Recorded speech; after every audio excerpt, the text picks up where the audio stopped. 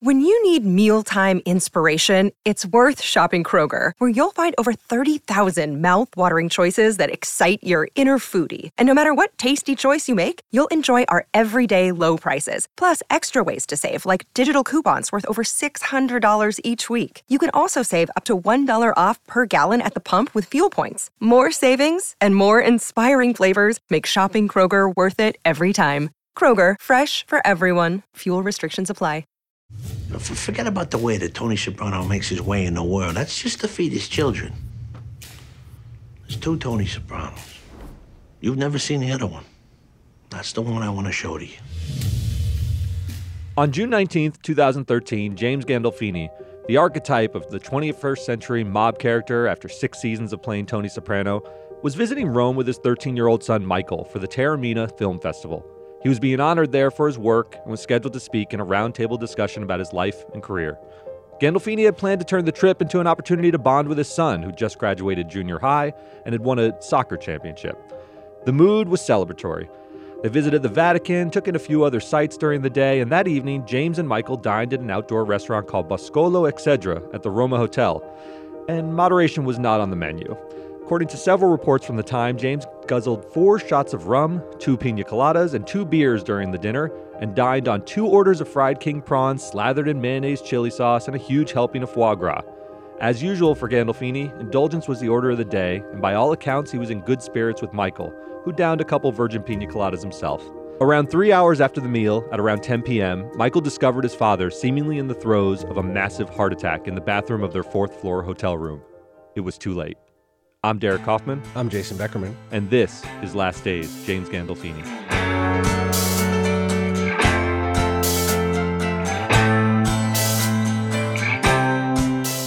Michael immediately called for help, and hotel workers rushed up and attempted to resuscitate him.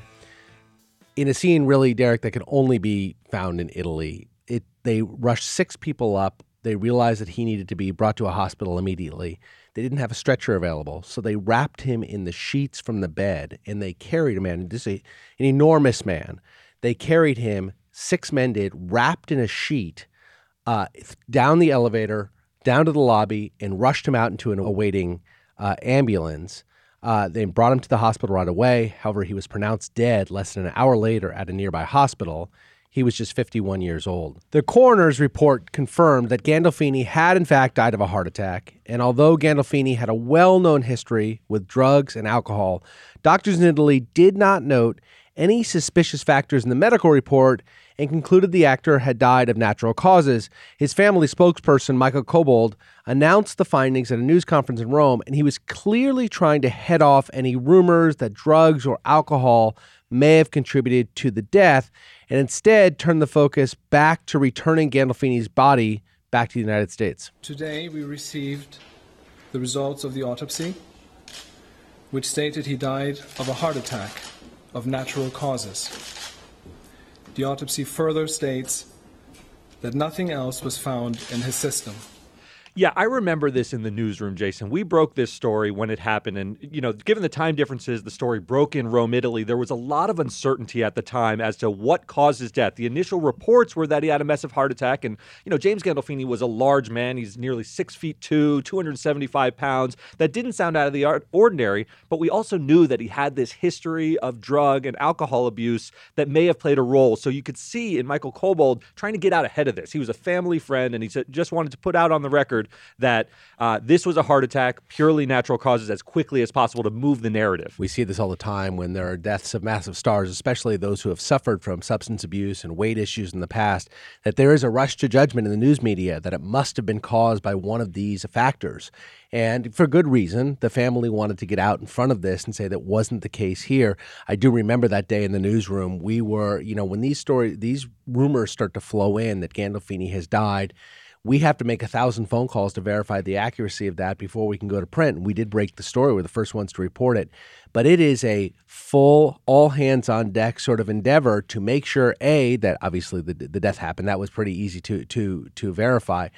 but then to not jump to any conclusions about what the causes of death are. And it is important for a family spokesperson to come like it because falsehoods will fill the void in situations like that. And so they came out and got out in front of that. Yeah, that's exactly right. And that's exactly what happened here because, James, as I said, was a larger man, but he wasn't like Chris Farley. He wasn't sort of out there sweaty all the time. So it wasn't clear what had caused his death. And I thought it was important that his family came out very quickly. Now, the tributes to the actor were widespread and immediate, particularly from his former castmates on The Sopranos, where he really made his mark. Edie Falco, who played Tony Soprano's wife, Carmela, on the show for many years, said in a statement, "I'm shocked and devastated by Jim's passing. He was a man of tremendous depth and sensitivity. With a kindness and generosity beyond words, I consider myself very lucky to have spent 10 years as his close colleague. My heart goes out to his family as those of us in his pretend hold on to the memories of our intense and beautiful time together. The love between Tony and Carmela was one of the greatest I've ever known." Jim was never anything other than Tony, and which made it very easy for me to be nothing other than Carmela. So the experience of my marriage to him was as real as kind of any relationship I've had in a weird way. We see these tributes come out when famous people die, and their colleagues always come out and say nice things. You always say nice things about the dead. But we've talked about this before. There was a real sentimentality when it came to Gandolfini. He was really beloved by his castmates. And these stories existed long before his death about what a central figure he was in their lives. Obviously, with the exception of Edie Falco, none of these people that were on that show were particularly famous before he came along. And his character was so central. Obviously, David Chase, the creator of The Sopranos, so central to their fame, to their livelihood, etc., that there was a lot of reasons for them to love him, but they clearly loved the man himself as well. Yeah, that's the common theme you hear through these sort of tributes to him. Lorraine Bracco, who played Dr. Jennifer Melfi and was also sort of a celebrity in her own right in the mafia world already. Well, she had been in Goodfellas, that's right. She came out, and her comment was particularly gutting. She said, "We lost a giant today. I'm utterly heartbroken." When you see these short sentiments without sort of the full context of who the person is, you really see the emotional impact that his loss and the suddenness that everyone was dealing with. Yeah. Michael Imperioli, who was Christopher Moltisanti on the show, wrote, "James Gandolfini was a great friend and a great actor. Tragic loss." What's most interesting is, remember, The Sopranos was, in large part, although it was a mafia show, was a family show. The show was about Tony's relationship with Carmela and his two kids. As a matter of fact, that was the central fulcrum, which all the mafia action took place around the family itself. He was a man in full in the mafia world, a boss without peer.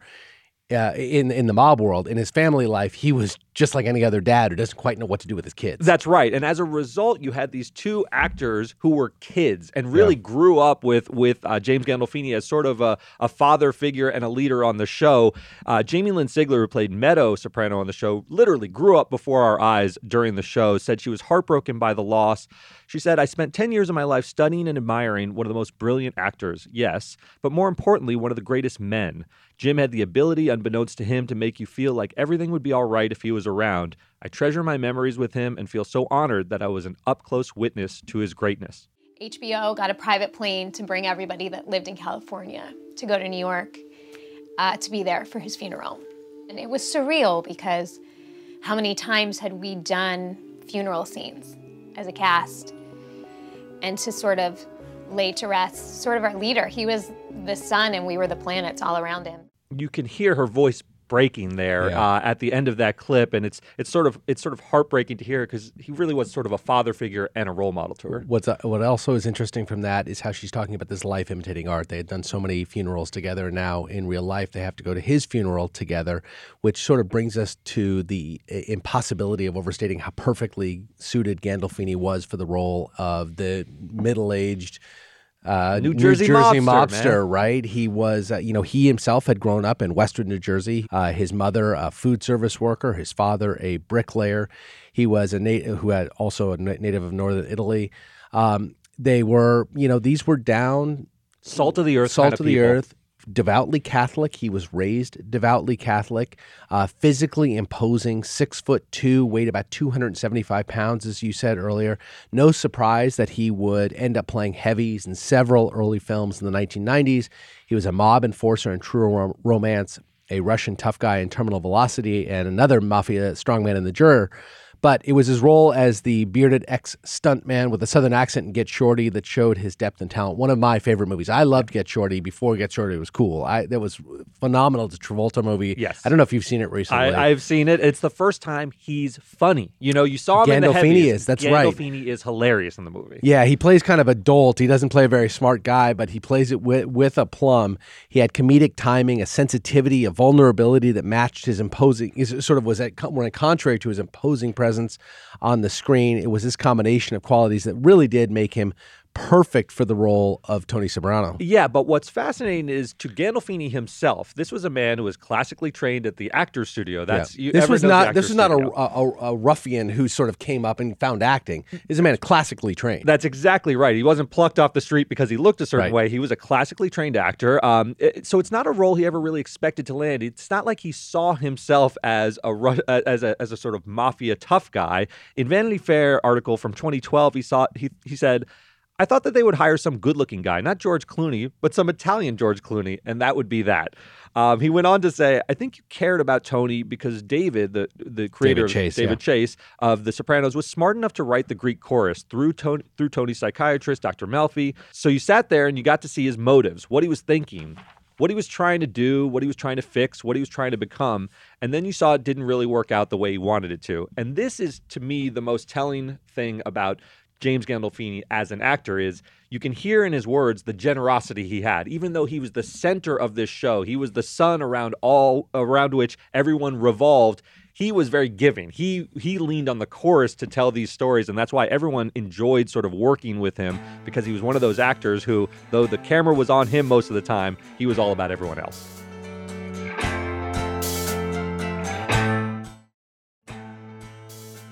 Nobody ever really questioned that Gandolfini would reach great success, and he did. It was obvious he was a man of enormous talent, but he also had appetites to match. You touched upon this a little bit. As we mentioned, many years before his death, he had struggled with alcohol and cocaine. He publicly admitted to battling alcoholism, and lots of other details about his personal life were aired during his divorce from his first wife, Marcy Wadowski, in 2002. Wadowski, who flew to Italy in the wake of his death. Obviously, you had mentioned that his son, their son, was present. Michael was present in the room when James died, and she, as the mother, flew to be with her son. She had said in court proceedings that Gandolfini would go on benders that included kinky sex with other women, and mentioned that he did cocaine with some of the Sopranos castmates. It's important to say that Gandolfini denied many of the more lurid accusations, and claimed that Wadowski was mentally unstable, but he didn't deny that he had problems with alcohol and drugs. And it's really hard in hindsight to say how serious he was about those efforts. There's some anecdotal reports coming out of New York in the wake of his death that although he attended several AA meetings, there were a lot of people who said that he didn't really take them very seriously. One source said, despite the fact he was going to AA meetings, he was known to blow lines and drink like an Irish sailor on weekend leave. Yeah, so although he would have these bouts of sobriety within sort of these struggles, it never really seemed like he was a guy who was committed to the full recovery. He never sort of swore off the things, even though that's why there were reports on the night of his death that he guzzled alcohol, had 4 shots of rum. So he wasn't sort of an AA person after having these struggles, but he also wasn't in the throes of chemical dependencies, as the autopsy report showed. Now, he matched this penchant for excess with a fiery intensity in his acting craft itself. There were reports that Gandolfini was so intense and hard on himself during the filming of The Sopranos that he would punch himself in the face when he made mistakes on set. And so you start to get a portrait of a guy. You really do. You're painting a picture, right? This is a man who's hopelessly intense. Yes. No matter what he does, he's acting, he's punching himself in the face on set to amp himself up to play the role, and then also has the cocaine and alcohol addictions. It all sort of paints a cohesive picture. Yeah, you get the sense that the guy doesn't have an off switch, basically. Yeah. You know those type of people who are just amped up. And this is a guy who, why he could make such incredible art was because of these qualities also become the same qualities that are your undoing. In one incident from February 2002, he didn't show up to shoot a scene at a Westchester County airport for The Sopranos. And he called in 4 days later from a Brooklyn beauty salon that he wandered into from the streets. And so you're starting to see that some of these excesses were catching up with him, and he would often be maybe unreliable. But you would think that would lead to the actors on the set being frustrated and not liking working with him. Couldn't be further from the case.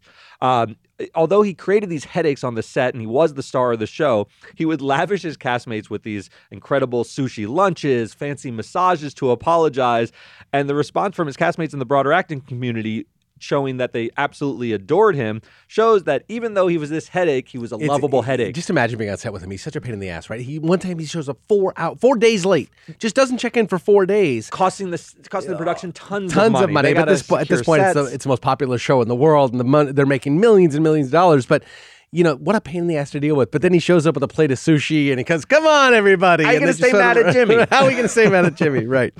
So Gandolfini remained active. Sopranos ends, and on its own volition, it was still hugely popular, and it is one of those popular shows on HBO. We'll talk about it in a minute, but they launched the prequel movie. But the Sopranos had a new life. Millions of people again watched it. It's been hugely successful. But Gandolfini was really active between the time The Sopranos ended right up until his passing. Several projects featuring him were released after his death. It was clear he was really trying to break free from the long shadow of the role of Tony Soprano, that shadow that had cast over his career. The opportunity had been incredible, obviously, but for Tony Soprano, his career doesn't look like it does.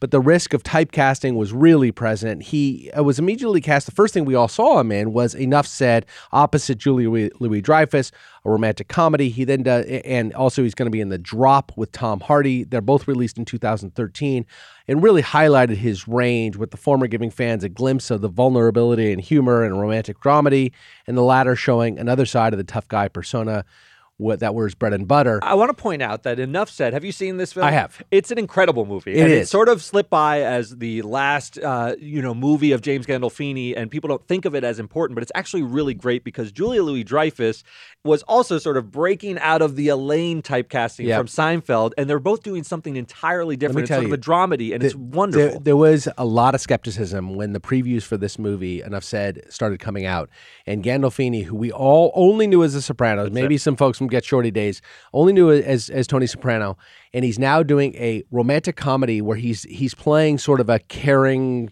dude. Yes. Now there's some conflict in the movie and that sort of thing, but he plays a caring guy, and there were a lot of people that were skeptical going into this. He was fantastic, and the reviews of his work in that movie are really, really strong. Yeah, he started to emerge as a leading man in another sense. You always knew he could be a mafia boss, and he could have done that basically for the entirety of his life. Yeah. He would have always been cast in roles like that, but to do a romantic leading role with Julia Louis-Dreyfus and pull it off, it truly was incredible, and I think he was poised to actually catapult into a different realm of stardom where he could be up there with other leading men. Now, he never had the looks of like a George Clooney and Brad Pitt, but he really pulled it off. So the real lost opportunity, of course, is he was cast as the lead in the movie, the television show, The Night Of, the series. It ended up starring John Turturro. This is a huge show on Netflix. On HBO? HBO. Yeah. Huge show on HBO. Right, of course, HBO. A huge show on HBO. You and I both watched at the time it came out. It ends, again, John Turturro. It deals with, he's the defense lawyer representing a wrongly accused young man of murdering a woman. It's a really fantastic show. I think it's sort of gotten lost in the discussion of the great shows of the mid last decade. It has. It comes out in around 2016, 2017. It launches sort of the new era of prestige television. Remember, The Sopranos launched what is the golden age of prestige TV. That's what gives you sort of the Breaking Bads and the Mad Men. All those spawn from The Sopranos. Then this limited series Night Of now spawns a new era of these limited series prestige projects. Now you have White Lotus. You have all of these short-run episodes. 10 episode and arcs. Night Of was on the leading edge of that. So Turturro was phenomenal in the role. He's a great actor in his own right, but it's fun to imagine what that show would have been like with Gandolfini at the helm. And interestingly, it would have been a bigger show because he would have brought the name of Gandolfini, his first big cable project, comes out on HBO. Yes. It would have been the Night Of did quite well, but it was all through word of mouth that it got there. I think it would have had a bigger debut had Gandolfini been in the starring role. As much as I love Turturro, the thought of Gandolfini, what he could bring to that role, because he had a bit of a hulking presence. John Turturro is very tall and lean. He doesn't bring the same amount of menace to a project. He was great in the role, but you actually educated me in preparation for this podcast that he was cast in that role, and I love it. I mean, a big thing of it was Turturro's body was falling apart, his feet were falling apart. And I just loved the idea of Gandolfini playing that role. Absolutely. So his son, Michael, who we said had been with his father when he passed away, ends up reprising the role of Tony Soprano in the 2021 crime drama The Many Saints of Newark, which was co-written by David Chase, the creator of The Sopranos, and served as sort of a prequel to the hit series.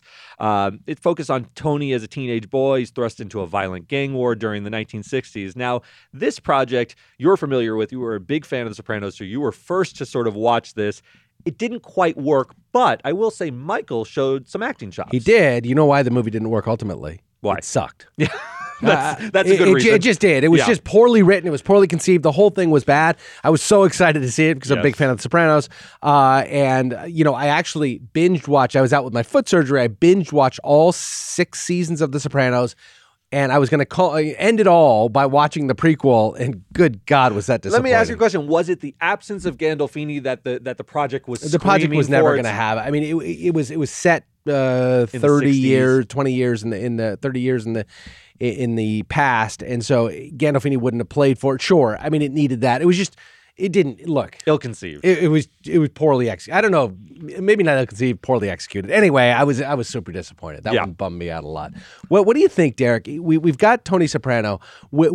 How does he fit into the American genre, the American Italian mob genre? How does that character fit in? I think he's right up there with the biggies, and maybe even arguably the most important. I'll tell you why. I'll tell you why. So we're talking Vito Corleone, the whole Corleone. Michael, you've got Henry Hill from Goodfellas, you've got Tommy DeVito from Goodfellas. You've got these archetypal characters in these films by greats. I mean, you're talking about... Well, De Niro's played it in 3 different movies. You know, you got Casino and Goodfellas and The Godfather, obviously. You got De Niro in all 3. All of them indelible. But I think with Michael and Vito, you have sort of menace and this Machiavellian strategy. Those guys are scary. They're scary for reasons that they feel like they're playing chess, a very dangerous game of chess where anyone can die at any moment. There's all about loyalties. Then you have sort of the Sonny Corleones and the Tommy DeVitos who are crazy. They're hotheads. Yeah. What I love about Tony Soprano is he's all of them. Yeah. He's all of them because the series lasted so many seasons that you got to see so many different facets. He could kill people at the drop of a hat, but he could cuddle up with his daughter Meadow Soprano and go to see her like in a school play. Yeah. He was everything. He was working things out with the therapist. There was vulnerability. He was a rounded human in a way that these movie characters couldn't really be. It's one of these things that you see all the time in movies where the character, although he's a villain, you can't help but root for him. And I think that's different. That was different for Tony Soprano, largely because of the format. You had all of these hours. You had 6 seasons. You had 60-plus hours of television to watch of Tony Soprano, where you got 4 total hours of Michael Corleone. But Michael Corleone was terrifying. He was terrifying. Every aspect of Corleone was terrifying. Tony Soprano could be terrifying. He was a ruthless killer when he wanted to be. But I really do, and we talked about this earlier, the best parts about that television show were him trying to deal with his kids and being completely sort of unable to do it because he couldn't bring the same heavy-handedness to deal with a business dispute that he would bring to his kids. You think about Michael Corleone. I'll leave you with this. The critical scene in The Godfather is when he shuts Kay out. Yes. Right? He is business, and that is pleasure, and the worlds aren't supposed to meet. Often regarded as the greatest scene in movie history when he closes the door on Kay. Tony Soprano, open the door. You're in there with Carmela. Would have come in and opened the door for her. She's not going to be kept. That's it. So I sort of think they stand in sharp contrast. They're both amazing, but what an incredible character. So let's raise a glass to James Gandolfini. Let's raise a glass to James Gandolfini.